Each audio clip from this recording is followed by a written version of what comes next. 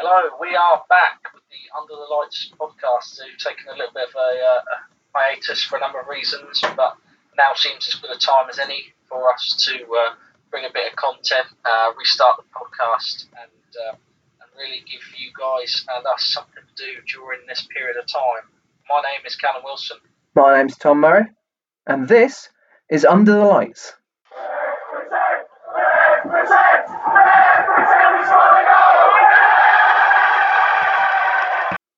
Yes, so we are back after quite a while since our last episode, but as Callum said, it's a better time than any to get some football content when there's certainly not a lot going on. Obviously, we're currently in lockdown, staying indoors. The NHS are doing a heroic effort at the moment, but the weather's been all right, so it's making it a bit more bearable. It's a difficult time for everyone, and we've been watching a few Super Sunday and Sky Sports old football matches, but nothing beats talking about the real thing. We haven't got a lot to talk about right now, obviously, so it may seem a strange time for us to bring this back, but actually I think it's as good a time as any because there's a lot of people out there, including myself, looking for things to listen to and to occupy ourselves. And if we haven't got any football to watch, then why not talk about some hypotheticals? Absolutely, and obviously no football going on at the moment. One thing that was going to happen before football got stopped was the Premier League Hall of Fame. Now, that's what we're going to be discussing in today's episode. We're going to try and get some more episodes out over the coming weeks whilst we are all staying at home with some different topics. So if you have any ideas, any particular things you want discussing, then, you can contact both Callum and I on Twitter, on our Twitter handles. Mine is at T214Murray. Mine is at Wilson21. For anyone who listened to us when we started this towards the beginning of last season, we talk all things football, all things Saints, and in a nutshell, that means that this podcast essentially talks about mostly the Premier League, a number of things going on topically in football, and then we've got a little section called Kingsland Corner where we discuss all things Southampton Football Club. That is the team that me and Tom support. We both do a bit of audio description commentary at St Mary's Stadium, obviously not right now. So for anyone who's new to this or needed needed a bit of a refresher, that's what this podcast is all about. We're just going to try and bring a bit of light to people's days and talk about things that maybe other people aren't talking about. Absolutely. So, as we said, today's episode, we're going to be talking about the Premier League Hall of Fame. Callum and I are going to go through our top 10 Premier League players of all time. This was due to happen before football got stopped, but there was actually going to be a ceremony in the induction into the Hall of Fame. That got cancelled. We're going to go through our lists, and if you want to do the same as you go along, if you have any particular players that you disagree with, or you maybe agree with their inclusion in the list but not their position, then please do leave a comment.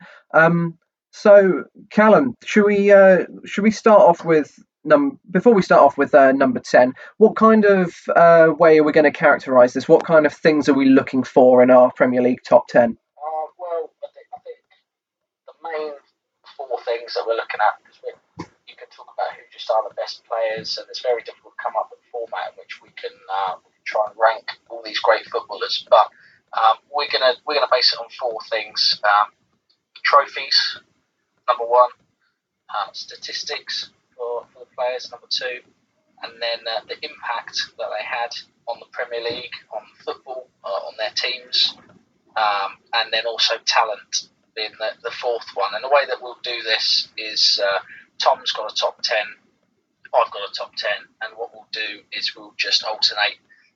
Tom, you can start with number 10, I'll do number 9, and so on and so forth, and we'll mention the players that maybe we might have had or maybe missed out, but we'll come up with a top 10 in that way, and at the end of it, come up with the top 2. That would be our choices to be the first 2 inductees into the Hall of Fame when it eventually happens. So, without further ado, let's get this show on the road. So, at number 10, I'd be surprised actually if there were a high number of defenders in the top 10, because it's a case of a lot of people look at attackers, they look at midfielders, because that's where games games are won. But on good, solid defenders, on world class defenders, you can build those championship winning sides. And I've gone for the Arsenal centre back, Sol Campbell. Now, he's won 3 Premier Leagues, he's been in 3 PFA Team of the Years. And obviously, he was part of the Arsenal side that were the Invincibles. And whilst they had leading players in that squad, I think it was his presence at the back that really sort of it kept them from defeat. And obviously, he showed over the many years at Arsenal just what a quality centre back he has been. Yeah, that's not one that I have in the top 10 or really considered. He won. So when did he win his 3? Was he there in 90? He wasn't there in 98? Was he when they won the first one? I believe maybe he was more of a squad player at that point, but he's definitely was there for the Invincible season, and of course the I believe it was the 2001-2002 Yeah. Vic. Yeah, that he was integral. So maybe for the he certainly got the medal for the third for those 3 Premier League titles. But for he may have been a bit more of a bit part player. But for those latter 2, he was absolutely integral to the side, and one of the main reasons I believe that they did manage to do the unthinkable and go undefeated for the entire season. Yeah, I mean, you make a compelling argument, and it's difficult to discount any of the Invincibles because that is a huge thing to have on the CV. I hadn't personally thought of Sol Campbell. A couple of defenders have made it into my thinking, into my sort of top 12 maybe, but Sol Campbell wasn't one of them. I only have one defender in my top 10, and I think that might be a way in which a lot of people's top 10s and also the Hall of Fame goes, because the goal scorers and the sort of talismanic players, the flair players, tend to get the recognition. The stats are the ones with the goals and the assists and all of those things. But like you said, three PFA Team of the Years, and Invincible. I always felt that he performed on an international level. I know this is specifically based on the Premier League, so any international or cup competitions are null and void for our rankings, but just the calibre of player that Sol Campbell was. I'm still surprised that he would make it into a top 10, but like you said, he's won a number of titles, impacted that team, and he's obviously a very good centre back. Onto ninth place. The most difficult part of this, I had myself a top 8, and then I had 3 players that I had to try and find 2 positions for, 9th, 10th, and then someone to miss out. And those 3 players were Dennis Bergkamp, Didier Drogba, and Eric Cantona. And it took me a long time to try and separate these. I've ended up going in 9th place for King Eric Cantona, Manchester United legend, really led the way for their success and was one of the main, or if not the main player, as that formidable class of 92 was coming through. The only reason he doesn't make it higher in my list is because he wasn't around in the Premier League for that long. Although he was PFA Player of the Year, he won 4 Premier League titles, but just in terms of longevity, would have been interesting to see him stick around for a lot longer. But just mainly talent and impact, 2 of the things that I've been judging this on. I mean, the impact that he had on Manchester United Football Club, those young future stars, but also the Premier League and football in general. I mean, he played probably just before I was old enough to kind of appreciate it. So we've only seen documentaries and the highlights and those goals and that chip and celebration and all those things, but still strong enough and iconic enough, really, to make it into the top 10 on my list. And he brought that character to the Premier League as well. And there's enough to say. There's some bits that I completely agree with his inclusion in the top 10. He's an absolutely fantastic player. Individual quality, technical ability was absolutely fantastic. But he also brought that extra bit of spice to the league. Well, of course, there was the wrong reason of his attack on that Crystal Palace fan that a lot of people will remember him for, but they'll also remember him for, as you said, the audacious chip into the top corner and then the celebration as if to say, yep, that's just a normal bread and butter stuff for me. He certainly brought that element of just arrogance in a way.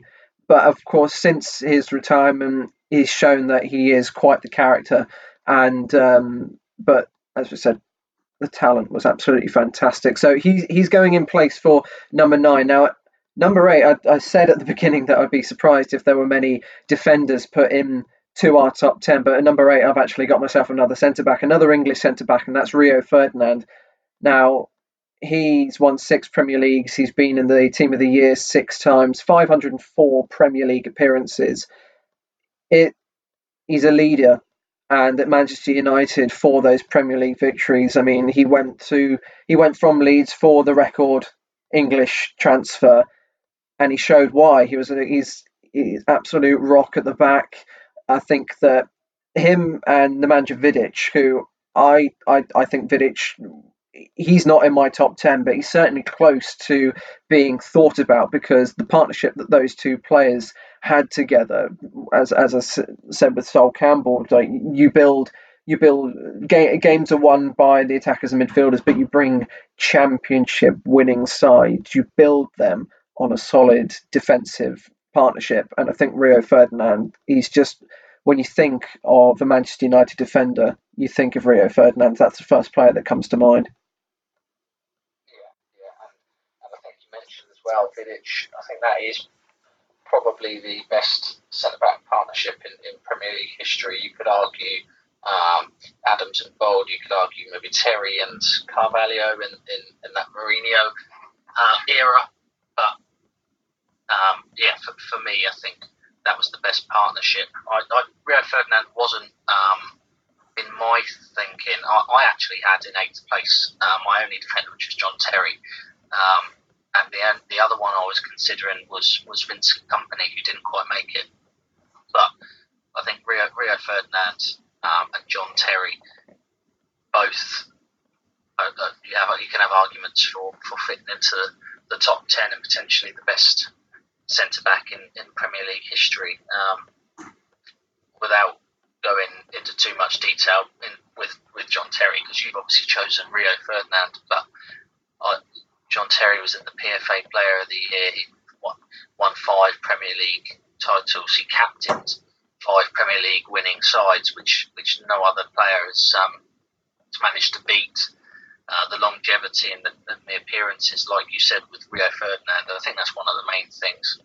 Rio Ferdinand was there for a long time, and he played for West Ham, he played for Leeds when he got that big move, and then he played for Man United, and he's never played outside of the Premier League. He later went on to QPR, and that was towards the tail end of his career. But a player with real leadership skills and a real ability to bring the ball out, and a bit of a throwback for English football, because we haven't had a centre back before Rio Ferdinand. Maybe someone like Gareth Southgate, but since the earlier days, and that Bobby Moore type of player, really renowned for his technical ability, and he won trophies. He's a winner. You hear him as a pundit now, and he still talks about football like a man who would do anything to win. And I think he's a big part and a big reason for Manchester United's success in the last 20 years. Absolutely, and you mentioning John Terry, you think Ferdinand and Terry partnership at the back for England, and you're just thinking, how on earth did England not win anything? And in the time that they were there, two of the best defenders in the Premier League era, and England still couldn't get quite far in the international competitions. Yeah, amazing. And the strength and depth as well. I actually read comparison to England's centre-back sort of options today, saying that during a period of time in those in the mid-noughties that there were 16 combinations of centre-backs, and you take any of them right now, because you mentioned Campbell, you had Carragher, Woodgate, Wes Brown, Southgate towards the end of his career, Ledley King, such a foray of defenders, and it really speaks volumes for the likes of Ferdinand and John Terry to have made so many appearances, both in the Premier League but also internationally. So you can't really argue with either of those being in there. Did you have John Terry in your top 10 at all? John Terry John Terry actually appeared in ninth for me, so the defenders are down at the bottom. But I thought what let 8, 9 to 10 centre-backs. I know pretty much, which was I said at the beginning I'd be surprised, but if there were many, but I think I agree with everything you said about John Terry as well. When you think of a leader, you think of John Terry as well. Him at the back for Chelsea, absolutely fantastic, solid as a rock. And sometimes, whilst I believe he does get in my top 10, I think he's not further up due to maybe some of the off-field antics that happened in his career. The feud with Wayne Bridge stuff said to Anton Ferdinand as well. He's a terrific player, but how you conduct yourself off the pitch as well is going to have an impact on how people are going to perceive you. And John Terry has always been, someone. He's almost like Marmite. You either love him or you hate him. And I know how cliche that sounds. I think anyone at Chelsea would love him. Anyone who wasn't at Chelsea would dislike him. But I think also to captain that team in amongst, he was there before the takeover, and he was there pretty much to the end of his career, and managers and players came and went, but he stayed there, somewhat similar to Ferdinand. But anyway, let's move away from the defenders now, because now we can get into the more attacking players. In 7th place, I have got, and he might be a little further down than a lot of people would go with, but based on Premier League, and that's what we're talking about, I've gone with Steven Gerrard. He was a fantastic football player. He was Mr. Liverpool, but the fact of the matter is that he'd never won a Premier League trophy, so I can't put him any higher than 7th with the players that I've got above him. PFA Player of the Year. He was in the Team of the Year 8 times. No one's been in a Premier League Team of the Year more than Steven Gerrard, so he was always good enough to be in that team, and especially in centre midfield, when you think of the amount of amazing centre midfielders you've had in the Premier League during that period, he was always in the Team of the Year. He was so talented, but I think the major thing with Steven Gerrard was the impact that he had across all competitions, but just on that Liverpool team, where they would have been without him, I don't think they'd want to think about, really. He was 11th all time in appearances. He scored a lot of goals from midfield as well, and assists, but just his captaincy, his leadership, and his ability to lead by example and get Liverpool to certain trophies and certain positions in the league that they probably shouldn't have with their squad. Is the reason that he's in my top 10. A lack of Premier League winners' medal is the reason he's not any higher. Well, yeah, I can't quite believe that he never got that Premier League medal. I mean, he obviously came so close, and then it sort of slipped away from him. But it'd certainly be a lot higher if this list was on the quality of goals that he scored. Because if you think of Premier League goals of like all time, Steven Gerrard has certainly got 5 or 6 that would be maybe in like the top 15 or something like that. But for me, you talk about his influence. I recently read the Peter Crouch's book, and there's a bit in it that says that he and Gerrard and Carragher were pretty much Gerrard more so, but you had Rafa Benitez as the manager at the time, but Gerrard was the manager on the pitch. He would dictate the play. He would, in training, basically for a new signing such as Crouch, what he'd do is he'd just ping the ball in to you as hard as he can, and if you didn't get that first touch right, then he could almost say, "Nah, this guy's not good enough." and that shows what an influence he had on the club. That for new recruits, if you can't trap that first pass, then Gerrard loses all hope with you. Then you know just how much of an impact and how much when you think of Liverpool of all time, there's only a few people that come to your mind straight away, and Gerrard is probably one of the first. He is definitely the one in the last 20 years as well. And there aren't many players that are bigger, not bigger than the club, but bigger than the manager and bigger than anyone else at the club. But if Steven Gerrard was unhappy and was willing to leave the club based on a manager or a signing or anything else, you know for a fact that manager or that other signing would be out the door before Gerrard would. But I look to, you mentioned being the manager on the pitch. It was said to have been mostly Gerrard that had the influence at half time in Istanbul in that famous 2005 Champions League final that brought them back, and obviously he scored the first goal. Also that FA Cup final in 2006 where he literally grabbed the team and took them to a penalty shootout, 2-0 down, 3-1 down I think, or 3-2 down to West Ham, brought it back. But it's the Premier League that we're talking about, and he didn't quite manage over a 38 game period to drag his Liverpool side to the summit. So who have you got in sixth? I mean, I've got Steven Gerrard as the first of four centre midfielders that I've got. Spoiler alert, you can probably guess maybe who they are, but he's sort of seventh, and then sixth, fifth and fourth are another three players in his position. Don't know about yourself. Well, I think I'm in the same boat really, because I think I can guess what your three centre midfielders are. It just depends on if we got them in the same order, because these are iconic centre midfielders. And I think in number six, I've got Roy Keane, captain of Manchester United, a leader like Gerrard. He was like the manager on the pitch. And there's actually one story with, I think it's Gerard Piqué. One time when he was a youth product at Manchester United, in the dressing room, his phone went off, and Roy Keane just went absolutely crazy.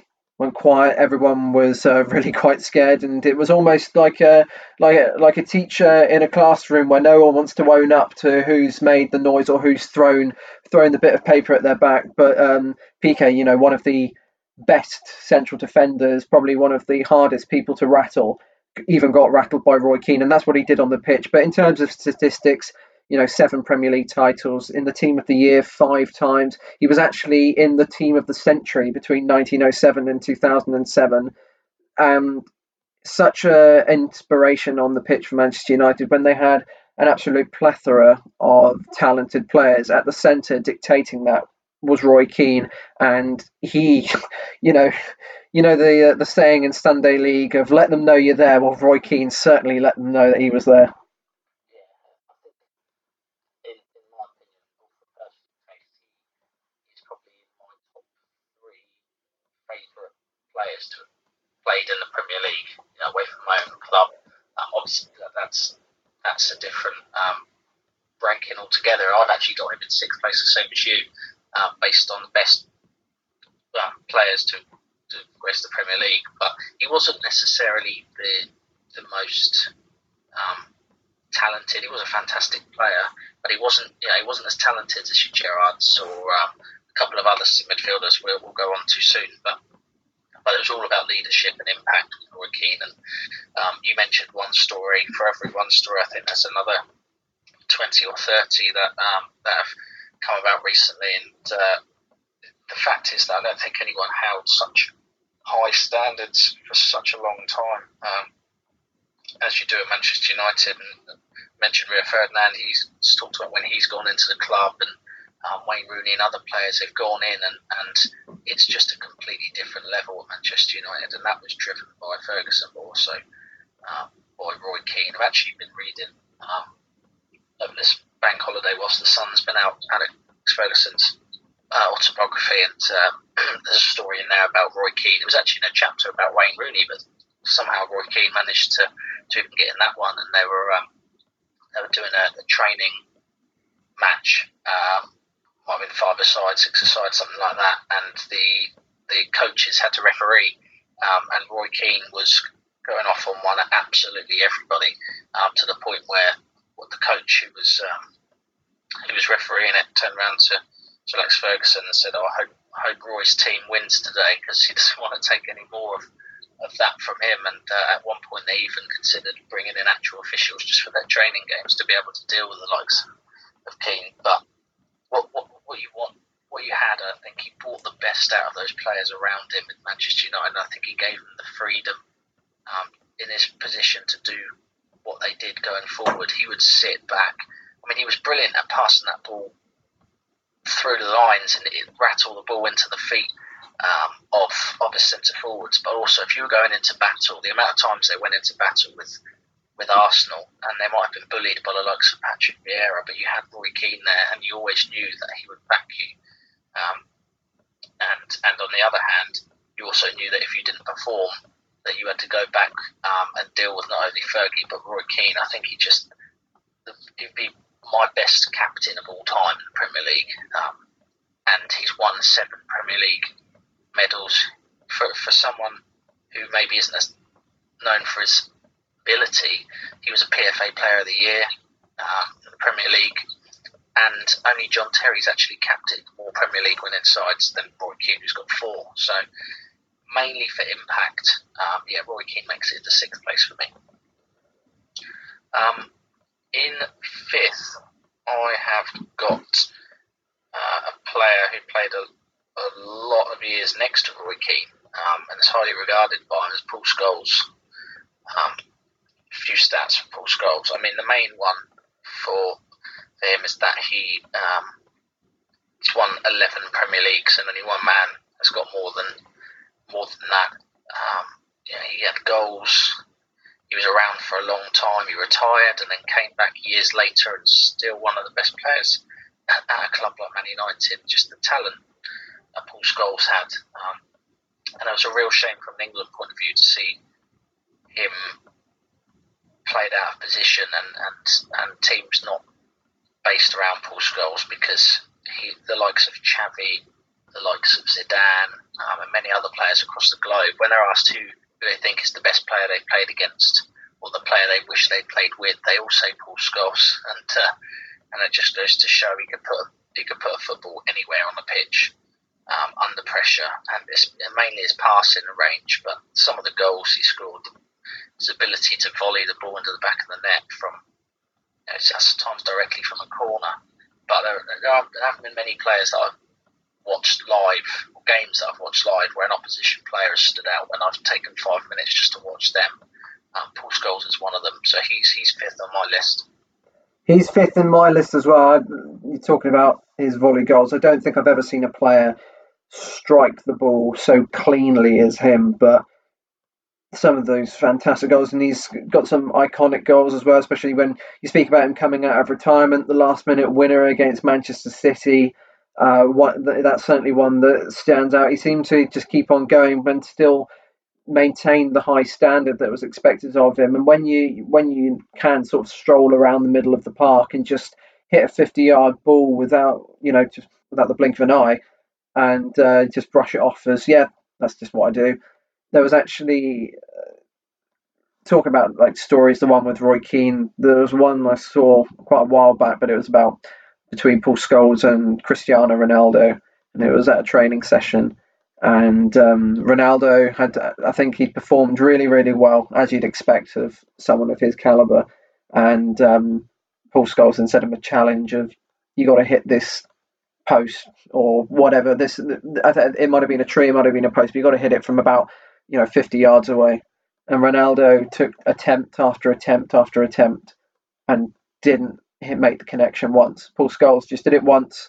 That was enough for him. Hit it straight on, and that's what he brought. Like, the passing range was, when I played Sunday League, I'd say that my best asset was probably long passing, and that's because I just watched so many videos of Paul Scholes just distributing the ball, trying to get the same technique, obviously getting nowhere near it, but he's a kind of player that I sort of idolised, especially when it came to just passing the football, because I don't think there are many players, even today, that are ever going to come close to his standard. No, absolutely. We can wax lyrical about Paul Scholes for a long time, but there's only so much time on this podcast. So that is absolutely true. So we'll go on to centre mid number 4. And I'd imagine that as we've got the same for the first two. That the third is also no surprises. All-time Chelsea top goal scorer, 3 Premier League titles. Now the manager of Chelsea, it's got to be Frank Lampard for me. Another one, just the way he arrived on the edge of the box at the right time, almost every single time. That positional awareness, and he was at Chelsea for so long. I think he's obviously a legend of the game. He's a legend for Chelsea. He's such a likable guy as well that I believe that he can be a legend as a manager as well. Because out of all of the midfielders that we've mentioned, I think as a person, Frank Lampard he's my favourite out of those 4, but I think he's one of my favourite footballers as a person of all time. He's just a very genial person. He's an incredibly intelligent person. And if he can bring that to Chelsea as a manager, he's made a good start considering, well, I say he's restricted. In terms of Chelsea, I mean, to say restricted to another club might be like, come on, hang on. But for Chelsea, that he's not been allowed to sign players. He's bringing in youth. He's bringing in his own style. And I think that's made Chelsea such a likable club at the moment with the way that he's bringing his own philosophy. But we're talking. This list is about him being a player, all-time Chelsea goal scorer, 3 Premier League titles, and he's incredibly high up the Premier League all-time scorers list. So that's why he comes out on top for me.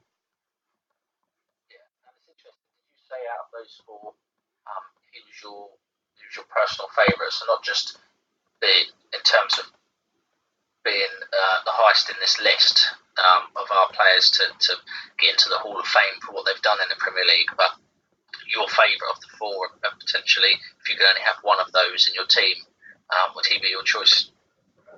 He would, like whenever I've had the debate of the age old debate of Lampard or Gerrard, it's Lampard for me every time, because he's just an absolutely fantastic player, and he just nonchalantly can smack one from 30 yards into the top corner. Now I know Gerrard can do exactly the same, but as I said, Lampard as a person, I just really, really like him. I think he's a really likable character. Not saying that Gerrard's not, but maybe his conduct at Rangers as a manager sometimes irks me. How he's quite new to the managerial field, but I've seen lots of stories about how he's always blaming the referees. So maybe he's a bit less likable for me. But for Frank Lampard, yeah, he'd come out at top as a player and as a person. He's one of the people that I really hope he does well. I really, really hope that he succeeds at Chelsea. He is just one of my favourite footballers of all time. I think he's, for me personally, I mean, he's 4th on my list. I think the only other midfielder that potentially central midfielder, and these are all, we've got to say as well, this is all based on players that have already retired, so any that are still playing aren't eligible yet for the Hall of Fame. So for anyone comments and talks about the current players, I think he is. I think he's a fantastic footballer. In terms of who would I want in my team, I would probably go with Steven Gerrard, and that might sound contradictory to me putting Lampard up in 4th on this list and Gerrard in 7th, but this is because it's based on the Premier League and what they've achieved in the Premier League, and the trophies is the big thing. For me, Gerrard was just more of an all-round player. Lampard could give you a lot in and around the penalty area, and his stats are fantastic with goals and assists, but Gerrard was someone who was more likely to grab a game by the scruff of the neck. You'd see him back at left back 1 minute, then you'd see him furthest man forward another, then you'd see him spraying passes and dictating a game. And there's certain things I don't think Lampard necessarily possessed the ability to do, but what he was good at, he was probably the best at. the Premier League's ever seen, and that was arriving at the right time. It was like whenever he got on the box, he was like a fox in the box, but not a striker. So he would assist, but just his goal scoring record and being in the right place at the right time. Scoring goals in the Premier League is not easy, and Frank Lampard made it look easy. The reason he's fourth in my list and above those others, I'll just read his stats, because I put these stats down for all these players, and he's one of two that I actually had to go into a second line for, because he's done everything. He's won 3 Premier Leagues. He's third in the all-time appearances, Premier League appearances. He's fifth for goals, and he's a central midfielder. I know he's on penalties, but there are only 4 players who've scored more goals in the Premier League ever than Frank Lampard. Fourth for assists. He's just and he was in the team of the year 3 times, and you'd argue that he should have been in it more. But my point is that he was up there. He wasn't top for any of these, but he was up there and in the top 5 for everything. So in terms of his consistency and statistics, his fitness levels were great. So he was third for appearances. He was goals and assists. He was up there. He's won medals. I just think all of that contributes to a future Premier League Hall of Famer. And as you mentioned, I don't think he could do any wrong at Chelsea, so much so that he got the manager's job that he definitely wouldn't have got if he hadn't had the playing career at Chelsea. So, yeah, good luck to him. He doesn't quite make the top 3, but he's the best of the rest, in my opinion. And then when we go on to the top 3, that was pretty easy. I feel like we've got a top 3, and then we've got another set of players after that. I think it's just in what order we put the top 3. In my opinion, I think there's quite a big jump from 4th to 3rd. Yeah, I would completely agree. Like certainly the 3 players that I have, I think, have just been, when you think of the Premier League era, it would be quite shocking if these 3 were certainly not one of the first players that you thought of. But before we go into our top 3, as you said, there is a jump. Are there any players that, sort of get the honourable mentions, players that you really had a tough time thinking, should they be in my top 10, and then leaving them out? So for me, as a Southampton fan, Matt Le Tissier, always a bit of bias, but certainly thinking of trying to include him in my top 10. But if we're going on, Premier League titles, then Matt Le Tissier isn't really going to come anywhere near some of the players that we've got. But as an individual talent, he certainly possessed ridiculous technical ability. He's one of Xavi's favourite players of all time. The range of goals that he scored some of them were simply outrageous, and there's a level of arrogance about them, especially that free kick against Wimbledon where he just flicks it up and bangs it over the wall. For me, another player that I'd have in, one position that we haven't mentioned at all is that of a goalkeeper, and I think Edwin van der Sar is certainly one that comes to mind when you think, it was late in his career that he went to Manchester United, but he was fantastic at Fulham. But when he's gone to Manchester United, he's still carried on. Nobody really thought would he carry on that form? Would he sort of go down in quality quite quickly? No, he picked himself up. He won them titles. He won the Champions League in 2008 in the penalty shootout. That's one player that stands. Those are 2 players that stand out for me as possible inclusions. But who missed out for you? You mentioned Didier Drogba. Is he your main player that just couldn't make the cut? It's a good point, because there are a lot of players that we could have mentioned, and a lot of players, actually, if they're any in your top 10 that we've missed because we've been doing this alternate method, please mention them. But yeah, I mean, Matt Le Tissier is the best player I've ever seen playing live consistently, especially at St Mary's, and it's just a human highlight reel. And a lot of people recognise that around the game. The fact that he didn't leave Southampton, he sacrificed trophies, means that he doesn't make it into a top 10.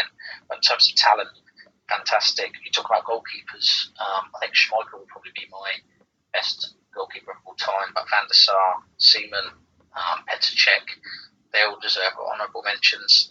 I had a top 12, and as I mentioned, Cantona made it into 9th. I had Drogba at 10th, Bergkamp 11, and Company 12. So those were the players that I considered for this. I also briefly looked at Van Persie because he was a PFA Player of the Year. He got the Golden Boot twice. He won that Premier League title when he moved to Man United. 12th all-time top goal scorer, Team of the Year twice. So he was brilliant. And then just for me, some maverick players that maybe didn't win the trophies, that didn't consistently perform at the highest level, but your Di Canios, your Gianfranco Zolas of this world, who just, in terms of character and ability and talent, just lit up the Premier League at times. And they're just players that I remember from the Premier League, and that I think are part of the fabric of that great competition. Just a quick story. I remember when my dad's told me this story when I would go to the Dow when I was younger.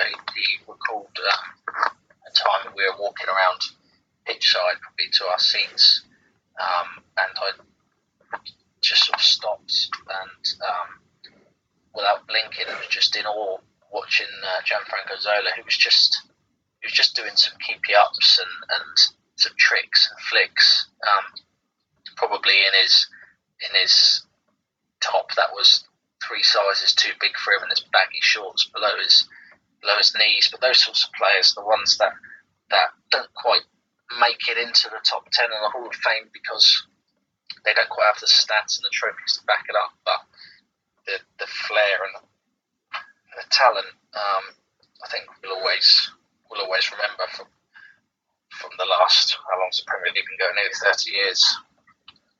I mean, there are so many good players that we could spend hours, we could spend the rest of quarantine discussing all of the fantastic players that have been in the Premier League. But we gotta now go down and nail down our 3. So I'm not sure if we got the same players. I'd be surprised if we didn't, but it just depends on what order we've got them in. So who is in? So who would be in 3rd place for you? Right. So my turn. In 3rd place for me, and I think a lot of people would have these 3, but maybe in all sorts of orders. But the one that, and this is quite, well, it isn't that important because we're not the ones actually deciding. This is all hypothetical for fun. But it's 3rd place means that they don't get into the Hall of Fame as the first inductees because there are only 2 on there. So whoever actually does make these decisions, 3rd place is it just misses out. But the one that just misses out for me, and it was a tough decision, but it's Alan Shearer. Now, I mean, everybody knows the main stat for Alan Shearer is that he's got 260 Premier League goals. No one's anywhere near it. I think Wayne Rooney's second with 208, 52 behind him. And the man had a number of months and seasons out with injuries. So what a goal scorer. Probably the best goal scorer ever in Premier League.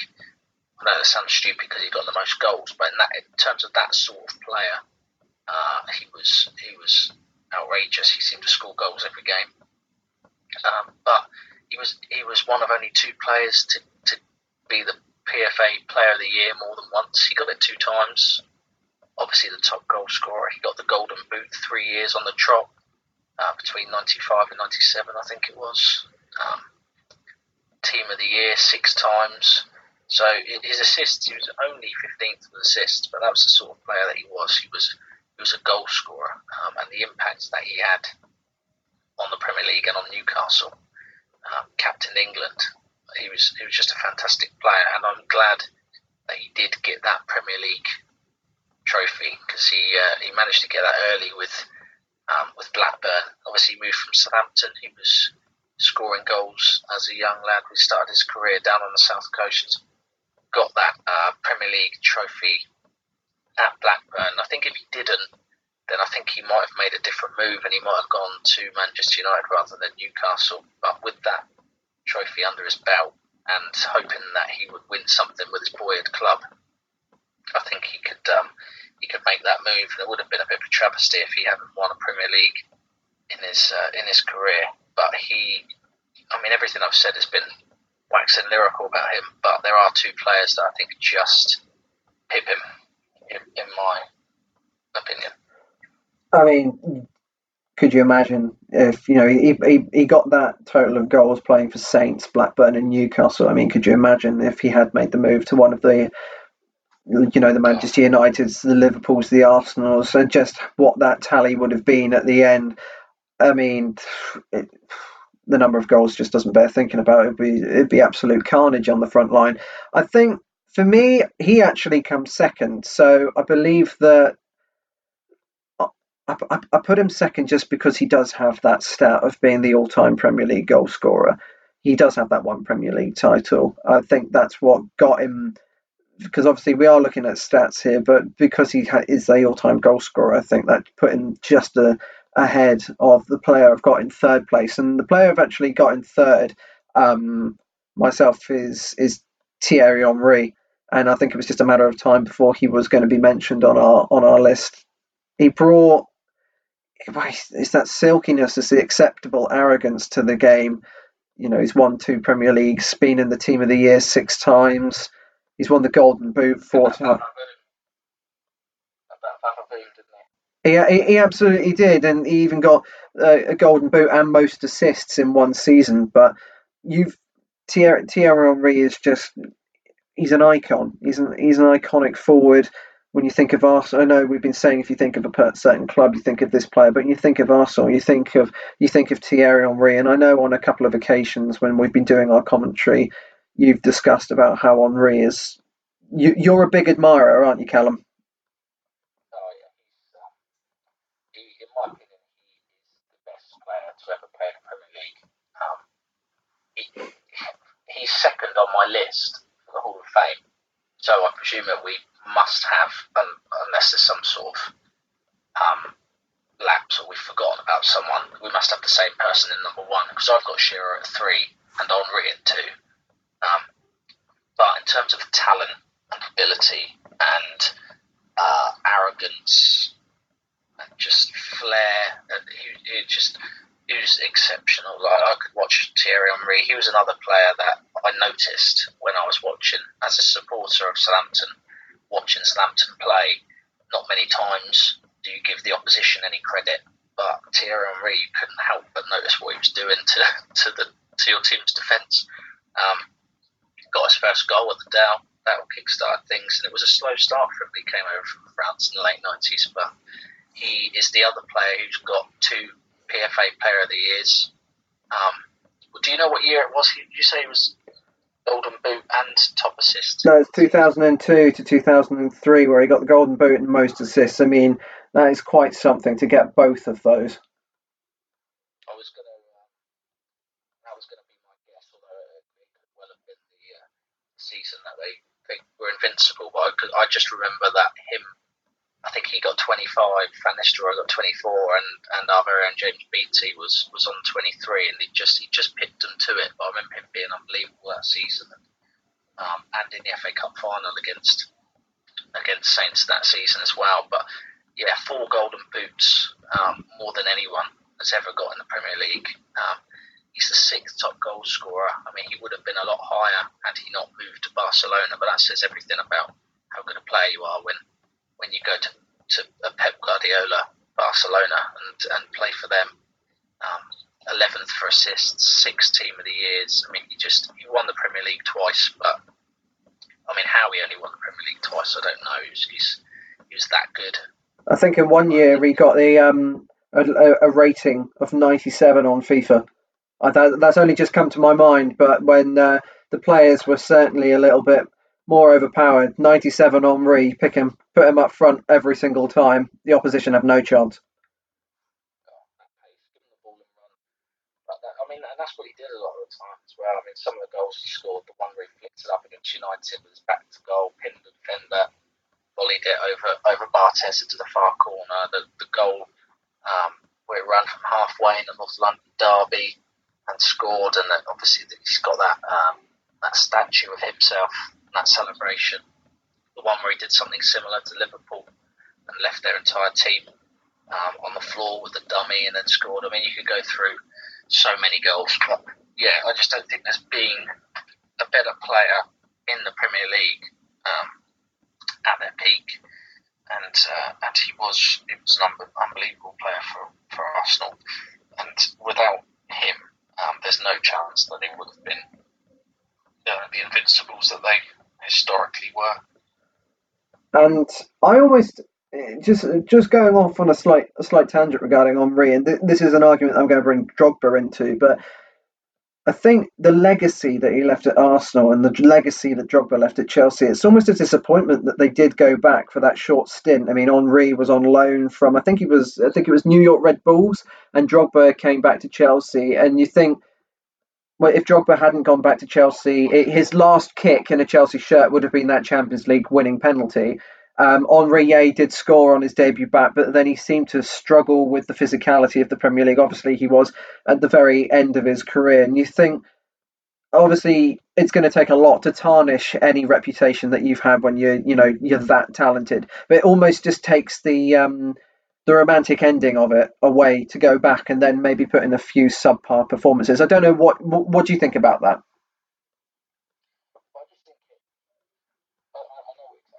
I think it says everything about those players. Drogba, Henry, and Scholes you could bring into that argument as well. He came back after retirement, but the fact that at their peak they were so good for their teams that they've gone away, and then in Henry's case, maybe 5 years later, a top 4 Champions League side in Arsenal still think that he will add something to their team. And improve, probably brought in mainly to improve those around him, the likes of your Van Persie's, players like that. But yeah, I think that's testament to what a player he was, and what Arsenal fans and of course Arsene Wenger thought of him, even to that point, because I think he left in sort of 2006 and then went back sort of 2000 and maybe 11, something like that, was it? So I think 2011, 2012. All I remember is that Arsenal had that weird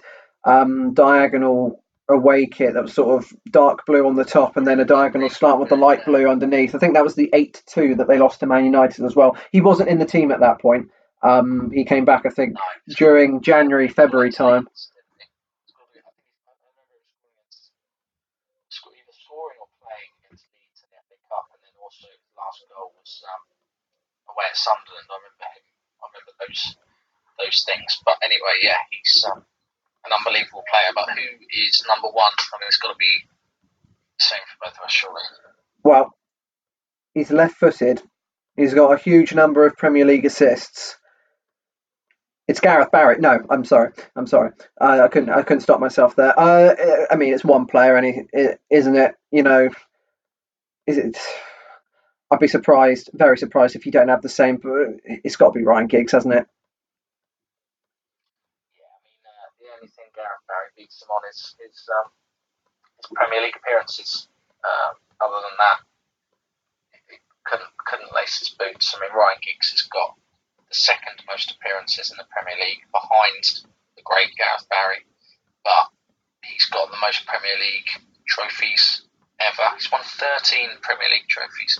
When you consider that a player, if they're lucky, will play 20 seasons, like if they start their career at 18 and they play until they're 38, that's and some of them might get sort of injuries during seasons. He's won 13 titles in that time, and that's a time when Arsenal were contenders.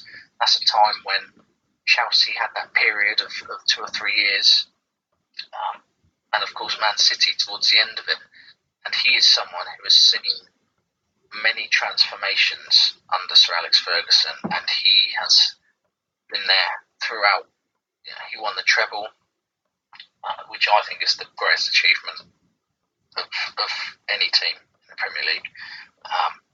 He won 2 Champions Leagues. I know we're talking about the Premier League, but I don't care because he's number one. So, but my point is that he was a part of that team in that class of '92. He was the first one to come through, so he was playing with those Cantona sides early on. Then he played in the obviously the treble winning side. Then he went through that period where they had him and Van Nistelrooy, Veron up top. And then there was a period where they had to let Chelsea do what they were doing, and Arsenal with the Invincibles, and kind of a big transition. And when Rooney and Ronaldo, etc., came in, he was there to see them come in as raw talents and to help nurture them on the pitch. And he was there still, and then he's scoring like every single season that he was at the club for, which was a ridiculous amount. I remember him scoring at somewhere like Wigan in this last season, towards the end of the season in like April, just to keep that going along, and everyone was willing him to do it. And and on top of that, like you said, he's number one for assists all time as well. No one has set up more goals in the Premier League. So Shearer's your top goal scorer, but Ryan Giggs is the man who's created the most goals, and he's in Team of the Year 6 times. So I mean, that's what more can you say? Well, and also the players who play for United, they've had some unbelievable players, but all of them, especially the class of '92, but also like Roy Keane, for instance, they all say, and even the guys who've come and gone, the foreign players, they all say that Ryan Giggs was the best of all those players. So, what else do you want to add to that, really? Well, I was just going to say he's, the highest for assists. Could you imagine him and Shearer in the same team? I mean, it would just be. Well, could have happened. If it happened, it would have just been absolutely incredible. I think Ryan Giggs, 13 Premier Leagues, scored in every single season, 6 Team of the Years. He's just an absolute wizard. That left foot is incredible, and he stayed at Manchester United for the entirety of the time. Probably has one of the best win rates as a Man United manager as well for that short stint he had after David Moyes. Obviously, there were a few off-field things that did happen. He's the manager of Wales, and even his own father said he still wasn't, too happy with what had happened. He didn't really want to support Wales that much, but we are judging this on statistics, and Ryan Giggs is, such a decorated player, and we talk about this is the Premier League, but when you think of iconic goals, that one where Ryan Giggs as a youngster has run in the FA Cup from the halfway line against Arsenal, we're swinging the shirt around as he's running back. I mean, there are so many iconic moments when you think of Ryan Giggs, and absolutely. Although he only got 4 goals in the Premier League that season, he's still. I would like to think of how many goals he set up for those quartet strikers, and obviously did his bit in the FA Cup and in the Champions League. So, what a player! What a player! So that does conclude our top 10 with Ryan Giggs leading the way into the Premier League Hall of Fame. We couldn't quite decide on Shearer and Henry of who was going to be joining us. We did alternate choices. So that concludes this episode. Now we're going to try and get some more out for you, just to give you that football fix during this isolation. If you have anything, as we said at the beginning of the episode, if there's any topics you'd like discussed in that time, then drop a comment, send a message to myself or Callum. We hope you've enjoyed the episode. Do apologise for the long time that it's been since we last put an episode out, but we're going to hopefully bring you some more exciting content over the next few weeks. We haven't got much to talk about at the moment. But if there are any Liverpool fans who can't believe that Steven Gerrard is down all the way down in 7th, or any Spurs fans who don't understand how Sol Campbell's made it into the top 10.